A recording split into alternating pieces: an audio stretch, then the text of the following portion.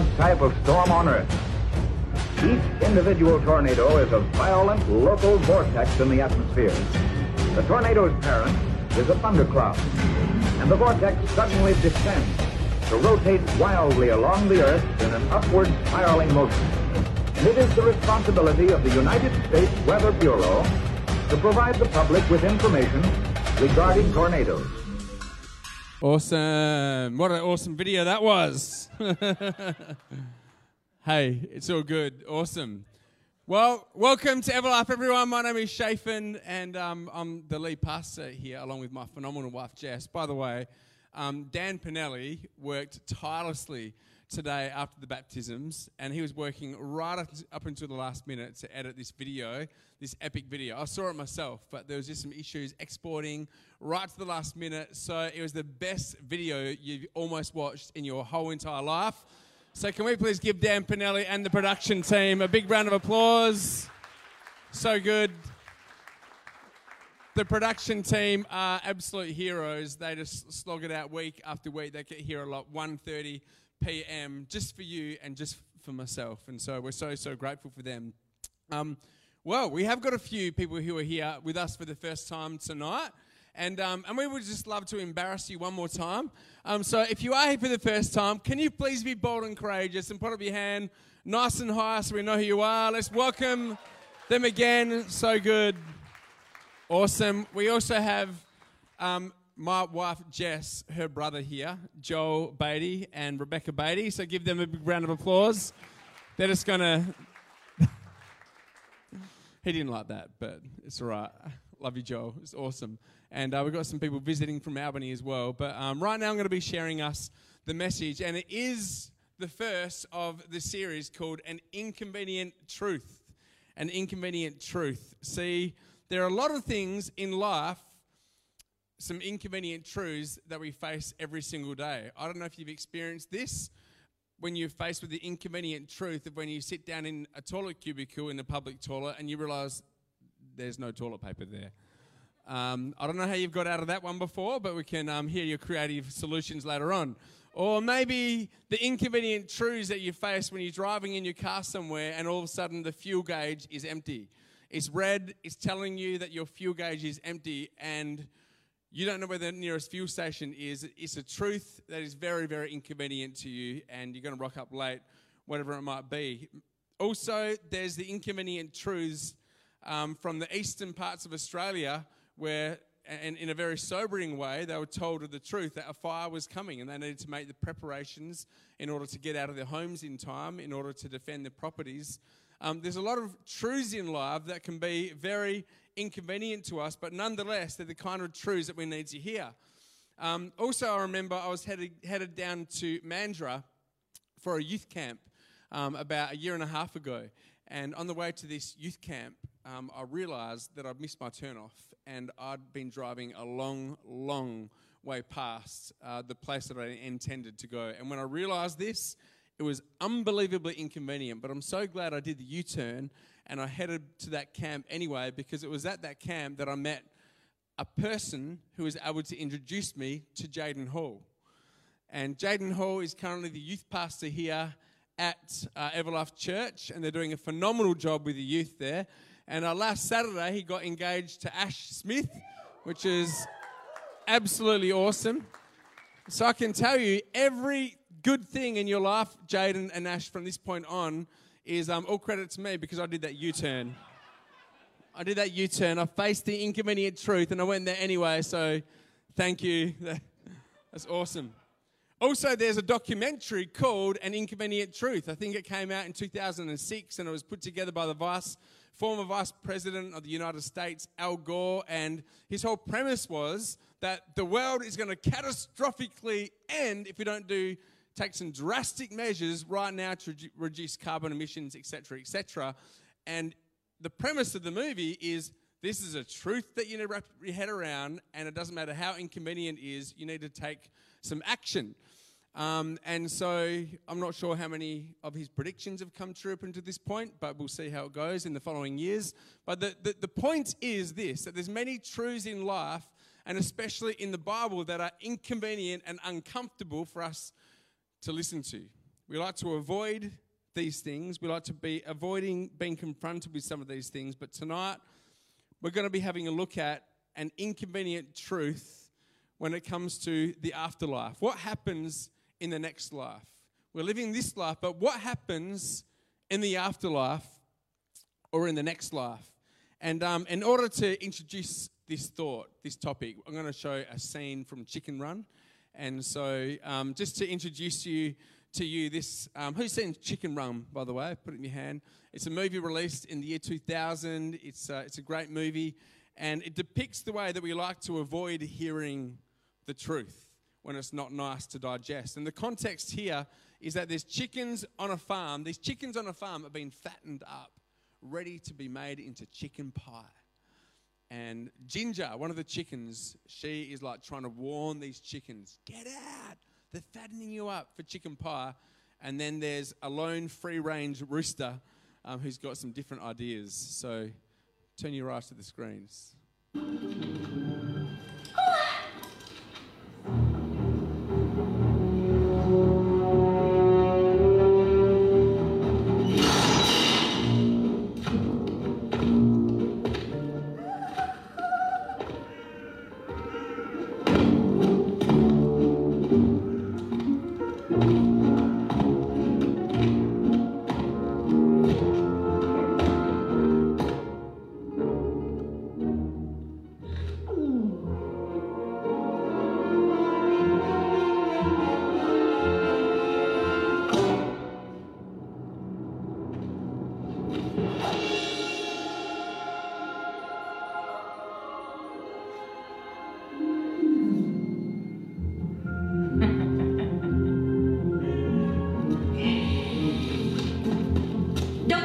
Rations, Mr. Tweedy.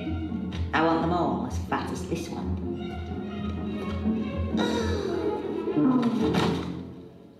Oh, my life flashed before my eyes. It was really boring. Chicken feed! My favourite! Wait, hang on.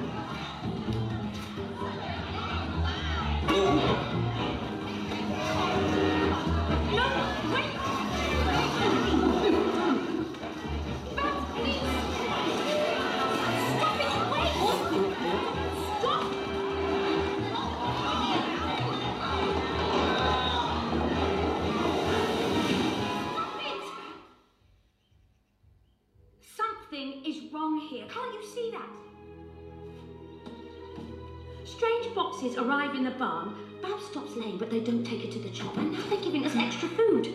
Don't you see what's happening? They're fattening us up. They're going to kill us all.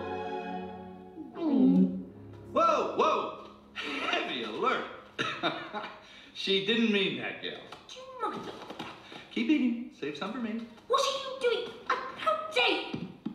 Let go of me! Listen, I've met some hard-boiled eggs in my day, but I'd say you're about 20 minutes. And what's that supposed to mean? It means you gotta lighten up.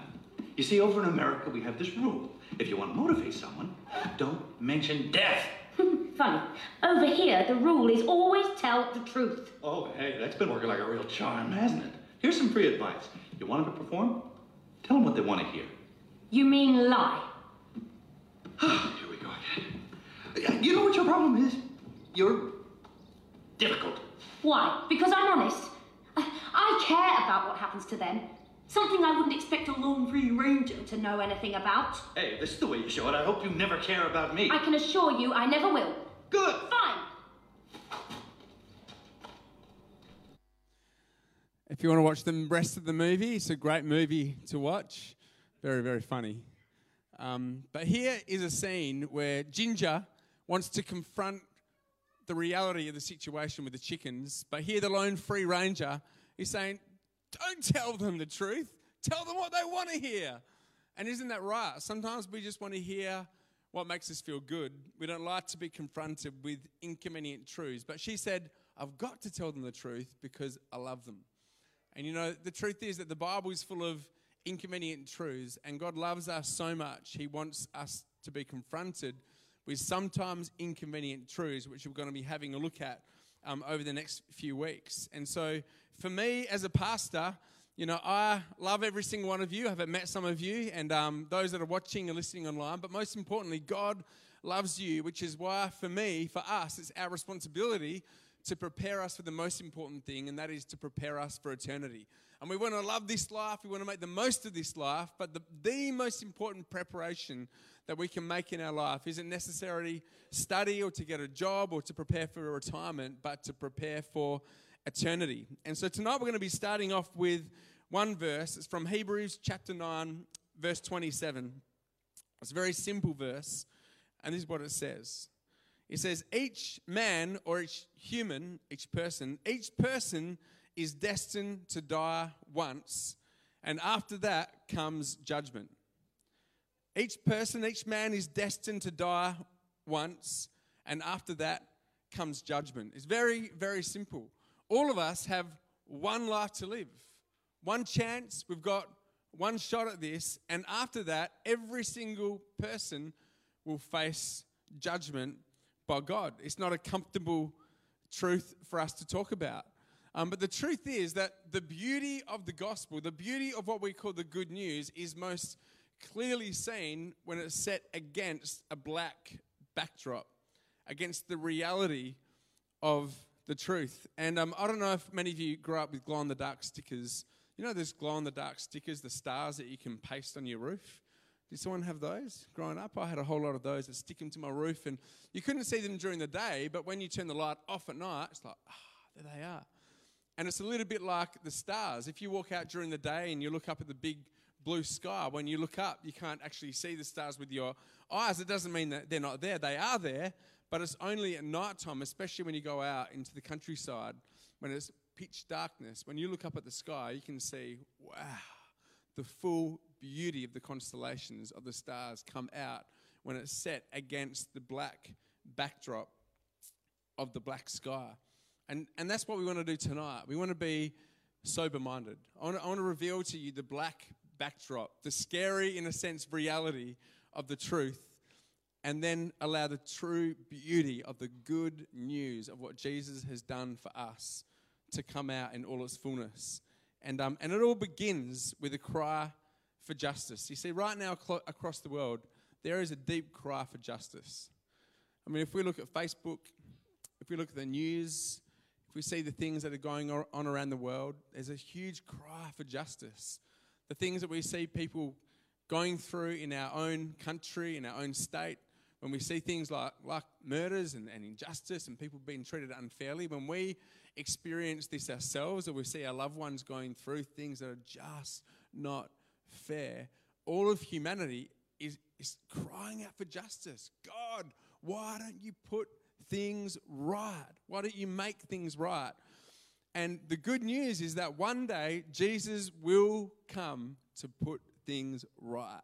Finally, Jesus will come to put things right, to put things in the way that they are meant to do.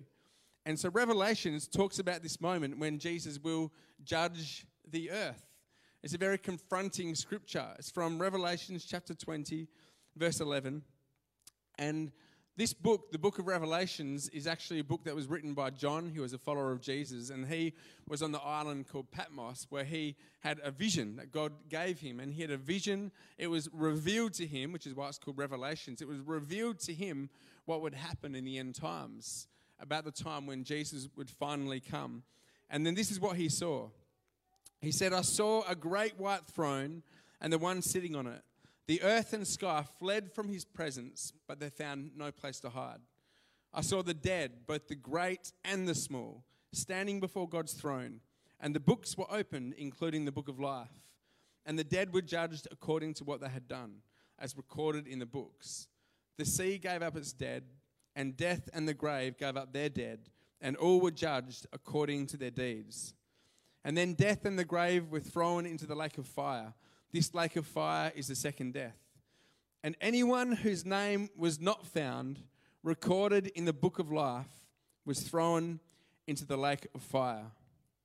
And so here we go. There's the sober reality is that every single person who ever has lived, every single person who's living now, And every single person who will live until that moment will all be brought to the great equalizer and stand before Jesus, who will judge us according to what we have done.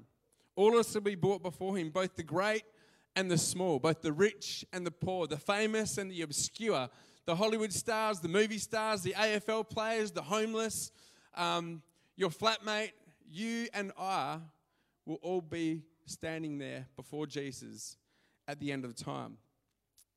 In Ecclesiastes chapter 12, verse 14, it says that God will judge us for everything we do, including every secret thing, whether good or bad. 2 Corinthians 5, verse 10 says we all must stand before Christ to be judged. We will all each receive whatever we deserve for the good or evil we have done in this earthly body. And then Romans chapter 12, verse 6, God will repay each person according to what they have done. This is a bit heavy. This is what Rocky, the free-range rooster, was talking about. They actually had a party afterwards to try and distract themselves from the reality. It's something that we do in the world, isn't it? We try to distract ourselves often from these inconvenient truths. If we can just be entertained, there's actually a saying that people entertain themselves all the way to hell. It's a very confronting statement, but entertainment can distract us from being confronted with these sober truths. And so Romans chapter 3 says that all of humanity has fallen short of God's glory. We all stand before God guilty. On that day when we come face to face with Jesus, it says that not one single person will be able to stand upright according to their own goodness. And many people might say, well, hold on. I'm a pretty good person. I mean, I haven't killed anyone. I haven't robbed any banks recently. Anyone here robbed any banks recently? No, hope not. I'm not as bad as Hitler. I'm not as bad as those terrorists. I'm not as bad as my next door neighbour or my wife or my husband.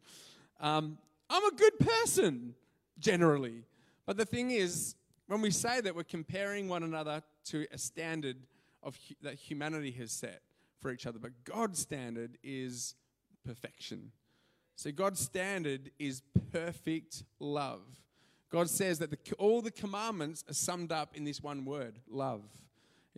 Jesus says, to love the Lord your God with all your heart, all your mind, and all your strength, and love your neighbor as yourself. And if we're honest, all of us can say that we have not loved our neighbor perfectly. We haven't loved God with all of our heart. And Jesus set the standard. He said that if we so much as look with a woman with lust in our eye, we've committed adultery with her in our heart.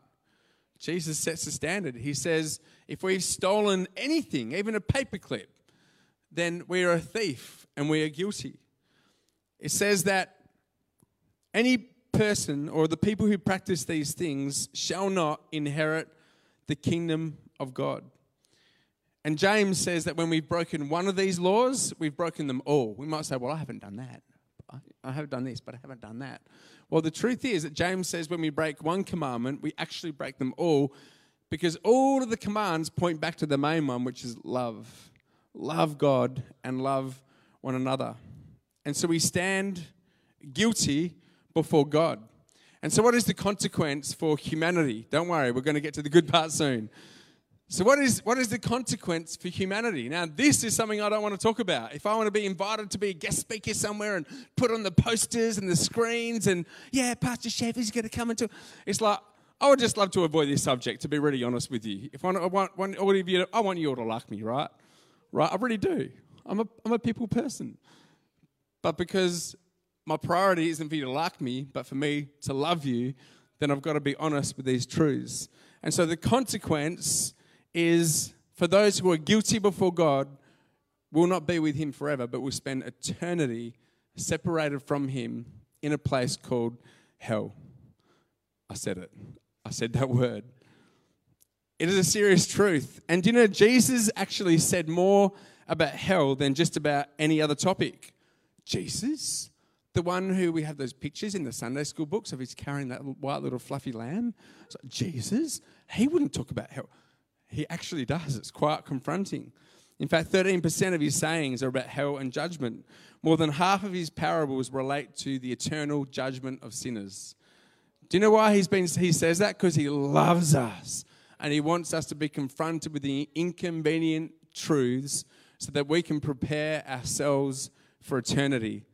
It lasts a really long time. And so what Jesus says about hell, I can give you all these verses later on if you want, but I don't have the time now. Jesus describes hell as a place of punishment after judgment. Hell is described in the imagery of fire and darkness, where people have great lament. Hell is described as a place of never-ending punishment. Elsewhere in the Bible, it describes it as a fiery furnace, the eternal fire of hell, outer darkness, the blackest darkness, torment, forever separated from God's presence. What hell isn't is the way that it's characterized or caricatured with cartoons, where there's the devil and his horns and all the sinners are just all partying together, doing the worst sins with each other. Yeah, I'm with my friends. I'm not with heaven, but I'm with my friends having fun. It's actually not true. Jesus describes hell, again, as real. It's terrible. It's eternal. There's no possibility of escape or reprieve. And so, no wonder C.S. Lewis made this quote. This is C.S. Lewis's observation of Christianity. He said, Christianity, if false, is of no importance. It's like, whoa, he was talking about that hell stuff. You can forget about it. Walk away, drop it, and never come back. If Christianity isn't true, then please forget about it. But, on the other hand, if it is true, it's of infinite importance. The only thing it cannot be is of moderate importance. Maybe, maybe not. Yeah, I believe in that. It is of infinite importance. And some people might go, whoa, hold on, wait. Just stop there. Haven't you been talking about a God of love over the last few weeks at Everlaugh? Like, God is love and he is full of love and he's a father that has compassion on his children. He's got good plans for you. He's got a hope and a future, and all these things are so true. In fact, God has so much love for you that, get this, God has so much love for you and I, so much love for humanity, that his love demands his justice. God's love for humanity demands he brings justice to humanity. Can you imagine a God that doesn't care about justice? See, God's love isn't like ours. God's love is pure. It's completely motivated by what's right and true. And because he loves so perfectly, he hates anything that would bring a rift in relationship between people. He hates the damage. His heart breaks at the damage that selfishness does. When you look around the world, and I won't go into a whole lot of detail, but you can imagine that it's endless. The amount of ways that we are destructive to one another as humanity. You know, the problem isn't the governments, the problem isn't ISIS, the problem isn't Julia Gillard back in the day, or ScoMo, or that crew, the left or the right. The problem isn't them. The problem is me and my brokenness and my sin and my selfishness and the 8 billion me's there are in the world that just get a bit selfish, that just get a bit, I don't care about you, at your expense, I'm going to preserve myself.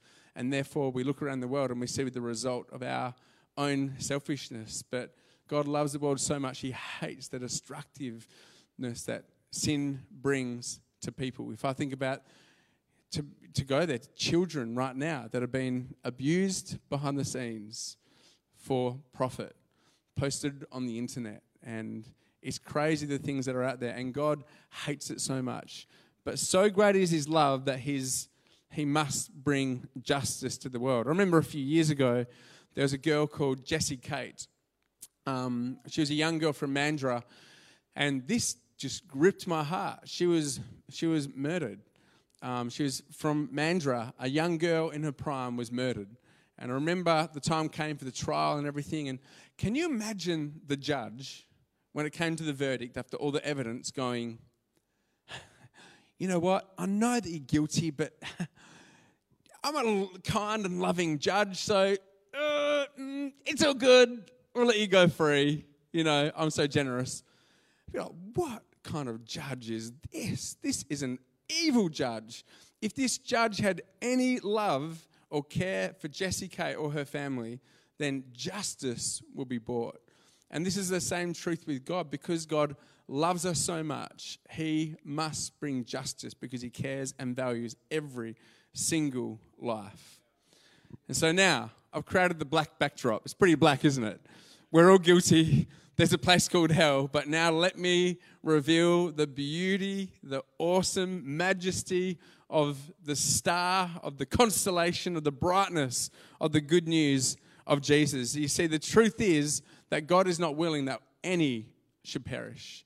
God is not willing that one single person should be lost for eternity. It says in 2 Peter chapter 3, verse 9, it says, the Lord isn't really being slow about his promise to return as some people think. I mean, when Jesus departed, he said, I'll come back soon. And soon, 2,000 years later, it's not that soon, but Jesus isn't slow. He will come back. He will come one day to bring justice to the world. It's like I can imagine God, he's got this tension in his heart where he's like, I want to bring justice to the world. I can't handle more of this pain. To see the injustices of the world, yet it says he's been patient for your sake because he doesn't want anyone to perish, but he wants everyone to repent. He wants everyone to come to put their faith in Jesus, to come to know him. Every single day the sun comes up is one more day that God gives the world. One more day to come to him. And so how does God do this then? How does he both demonstrate his love, but also how does he demonstrate his justice at the same time? How does he bring justice to the world yet not be an evil God who would just overlook the injustices of sin? And now it comes down to the cross and it comes to Jesus. And 1 John chapter 4 verse 10 ties it all together. Actually, can someone please get an umbrella for me? I think there's some at the back there. I need it for a visual demonstration. Thanks, Gemma. 1 John chapter 4 verse 10. I'm going to introduce an old school word to you. Ready? Thanks, Gemma. So good. Appreciate it. Thanks. In this is love, not that we have loved God, but that he loved us and sent his son to be the propitiation for our sins. Everyone say propitiation. Oh yeah. Precipitation? Well, I got the umbrella. Propitiation for our sins. So what does propitiation mean? I'm going to read you the old school kind of American Heritage Dictionary definition. And propitiation is something that appeases or conciliates an offended power, especially a sacrificial offering to a god. Propitiate is the only English word that carries the idea of pacifying wrath by taking care of the penalty for the offense that caused the wrath. Propitiate is the only English word that carries the idea of pacifying the wrath by taking care of the penalty for the offense that caused the wrath. In other words, to put it really simply, Jesus took the bullet that was aimed for you and I. Jesus dove in front of us and he took the bullet that was aimed for you and I. Payment was made on our behalf that satisfied God who wants to bring justice through his propitiation. So what does all this mean? Well, see the word wrath? That's another old school word. Anger. We don't like to think of God as being an angry God, right? Because as humans, when we think of someone that's angry, we think of someone who's just out of control. I've lost my temper and I have no control. I'm angry and I'm being driven by my emotion and in a reactionary kind of way. But when the Bible talks about God's anger or his wrath, it talks about it's not emotionally driven, but it's out of his love for people. His wrath or his anger is so calculated, so precise against sin, against the damage that it does. And from the beginning of time and to the end of time and now, the Bible talks about the wrath, an old school word, or the anger of God against the destructiveness of sin. For me, if something happened to my daughter, Leanna, I would be quite angry. I would probably be very emotionally angry, driven by emotion, out of control anger. But if I could restrain that and have an anger against destruction, then this is the kind of anger that God is talking about. And so what it means is that Jesus on that cross, he took the full if you like, anger or wrath, the Bible talks about a cup of God's wrath, a cup of his anger being poured out on Jesus at that point. The Bible, all throughout the Old Testament, talks about wrath being like crushed grapes made into wine, and God will pour out the cup of his wrath, of his anger. And so the Bible says that Jesus was crushed like these grapes for our iniquities. Jesus was crushed. So God poured out all of his anger, his just punishment of Jesus on that cross in that very one moment. You see, if you remember the Garden of Gethsemane, where Jesus was right before his death, on the night of his crucifixion, Jesus is in the garden and he's praying. He's under so much stress that he's literally sweating drops of blood. He's saying, God, if you can. He said, if you are willing, Father, would you take this cup from me? If you're willing, if there's another way, God, would you take this cup? See, Jesus wasn't so, although he was very concerned about the cross, crucifixion is a very, very painful thing for anyone to go through. It's excruciating. The lashings beforehand, the fact that Jesus had his hands pierced by nails and his feet were pierced by nails. He was on the cross, literally suffocating, dying of asphyxiation on the cross. But the most painful thing he went through was that moment where the wrath and the anger of God was poured out on Jesus. The Bible says that he who knew no sin became sin. He became the very definition of sin. Jesus, who existed for eternity in the Father's presence, who came to earth, who lived a sinless, perfect, pure life, never did anything wrong in his life, fully pure in every way. In that moment, when Jesus poured out his just punishment on Jesus, he was rejected by the Father. And here, Jesus said, "Why, my God, have you forsaken me?" In that moment, all of the just punishment from the beginning of time, all throughout history to the end of time, was poured out on Jesus. And so if you could imagine Jesus representing this umbrella.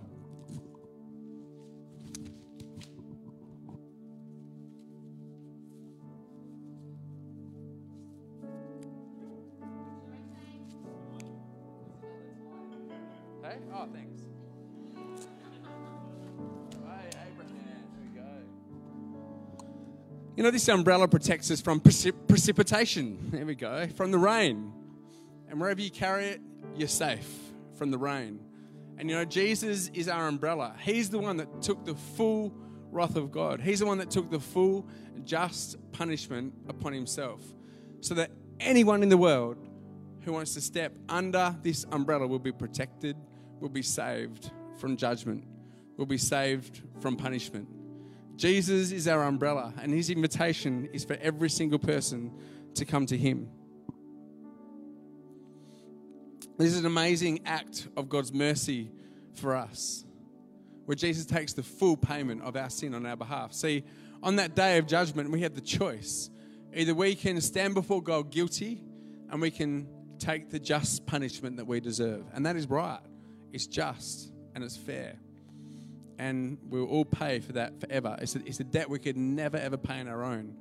Or, by faith, we could receive the unbelievably beautiful provision and gift given to us by a loving God, this free gift of salvation, where we can accept the gift that Jesus has given us, and that is full forgiveness for our sin. And that is so unfair. It's so not right, but it is right, because Jesus was the only pure Lamb of God, the sacrifice that was worthy to take away our sin. I love John 3:16 to 18. If you read the whole context there, it says, "For this is how God loved the world. He gave his one and only Son, so that everyone who believes in him will not perish, will not go to hell, but will receive eternal life." See, God sent his Son into the world the first time, not to judge the world.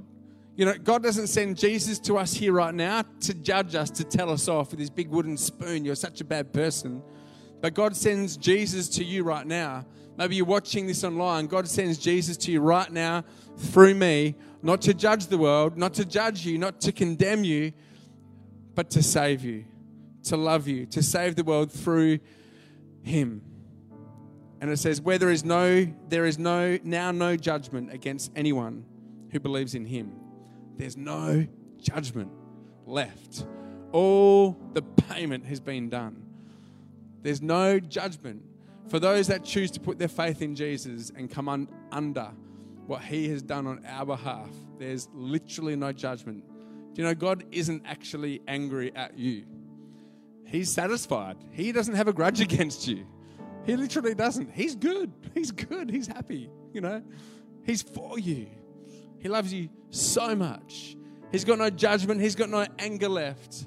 You know, the only thing now that we're invited to do for God is either to, and we get given this free choice. Will we pay for our own sin, or will we, thank you, God, will we run to him for that forgiveness and for that covering? Romans chapter 10, verse 9, it says, if you openly declare that Jesus is Lord and you believe in your heart that God raised him from the dead, you'll be saved. There's nothing in there that says you need to be a perfect person now.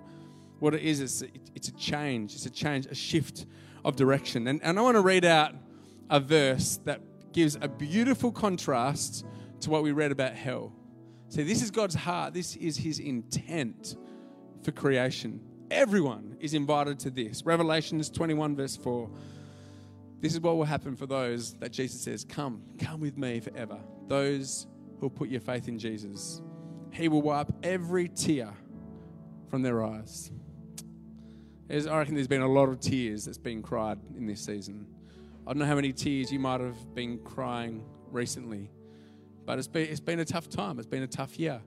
Let's be real. It's been a tough life. He says he will wipe away every tear from their eyes, and there will be no more death. There'll be no more sorrow or crying or pain. All these things are gone forever. And this is good news for us. This is good news for you. And so tonight, I don't know, some of you might have heard about this for the first time. Maybe some of you have never been to church before, or you just popped in online to watch. I know there's one person, I'm not going to embarrass them tonight, but one person's been watching online and they decided to come tonight for the first time. And I want to thank you so much for joining us here tonight. I don't know whether you've been in church and you've ever heard this, but do you know what I want to do tonight is just to make sure. Would you make sure tonight? Would you just make sure tonight? Tonight I draw the line in the sand, and I'm coming under that umbrella. I'm coming under that umbrella, and I'm just putting my faith in what. Thank you, Jesus, for what you've done for me. And I'm going to repent. I'm going to turn. I'm going to turn from living myself and driving in my own direction. You know, I'm so glad that I did that U-turn that day and I went around in the opposite direction. I was going the wrong way for a long time. You know, tonight, many of us might have been heading in the wrong direction, living for ourselves, thinking that the answer is in this life. But you realize tonight your GPS has located you and you're going, I'm heading in the wrong direction. I'm going to do a U-turn tonight. What I'm going to do is I'm going to surrender my life to God. I'm going to say, God, my life is yours. I want my life to count in eternity with you tonight. And so we're going to give you the opportunity tonight to make that decision. Maybe for the first time. Maybe you've made it in the past, but there's something in you that's going, is inauthentic. Tonight, I want to say yes again to you, Jesus. And so what I'm going to do is I'm going to say a prayer. You know, it's not necessarily a prayer, like a little bit of magic potion that will save you, but it's your heart response. It's your heart surrender to God saying, yes, Jesus, I put my faith and trust in you. I surrender my life into your hands. I'm not promising to be perfect. Let me tell you, you won't be. But that's why Jesus was perfect. He's been perfect. And, you know, the end of that scripture, it says, Jesus, he who knew no sin, he who never tasted sin, became sin. He became the definition of sin, that we in him might become the righteousness of God. In Jesus, we become righteous. It's like, me? But I know that stuff that I'm doing. It's like, yep, we become righteous. We stand right before God. It's a gift given to us by faith. And we want to give you that opportunity tonight. So can we just, are we standing together?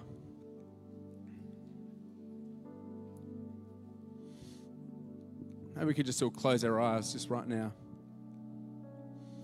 You know, in a moment, I'm going to say a prayer with you. And so I know who I'm praying for tonight. What I'd love you to do is to is to be bold and courageous. And in a moment, I'm just going to ask you to raise your hand to say, count me in this prayer. Would you count me in this prayer? That is me tonight. Tonight, I've been faced with this awkward, inconvenient truth, but whoa, there's something in my heart going, yes, I want to say yes. You don't have to understand everything there is to know about it. You know, when you first meet someone, you don't have to understand everything about them to have a sense that they're trustworthy. But tonight, I believe the Holy Spirit is doing something in your heart in this moment.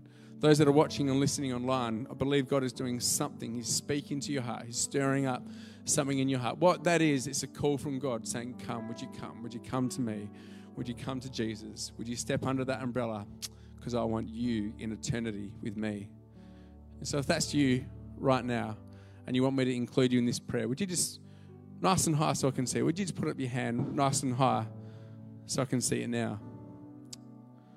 That is so good. Thank you so much. That is such a phenomenal, courageous decision. You can put your hand down. Your life will never, ever be the same again. Just want to give a few moments. We don't want to rush this moment. In eternity, it's a few moments that could change everything for you. If that's you tonight and you want to make sure, you want to say yes to Jesus, you want to come under that umbrella,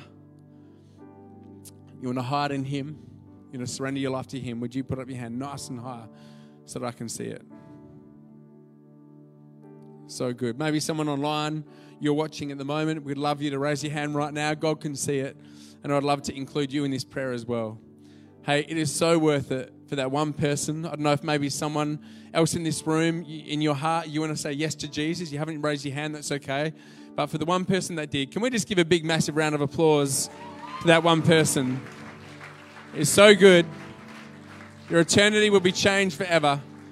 Why don't we just say this prayer after me in your heart? And if you, on the inside, you're agreeing with me, come on, let's say this again afresh together. Dear God, I thank you that you love me enough to give me inconvenient truths. I thank you that you sent Jesus to die on the cross to pay for my sin. I believe Jesus rose from the dead, victorious over death, victorious over sin. I surrender my life into your hands from this moment until that day I see you. Would you fill me with your Holy Spirit? Fill me with your love. In Jesus' name we pray. Amen. Amen. Come on, let's thank God together tonight. He's so good to us. Absolutely awesome. We're going to finish off with this song. Thank you so much, Mickey. So good. Hey, thank you so much for joining us for today's service. If that was your first time praying that prayer, we would love to hear from you. We've got a link set up in the description of the live stream. Head to that, click on that. Someone will be in contact with you to just walk along the journey with you for that one, which will be amazing. We're so excited for you. Also, dinner parties, 2-week break. I know it's a little bit sad, but in 2 weeks we will be back with dinner parties all across Perth from 7 p.m. to 9 p.m. If you are wanting more information for that one as well, there is also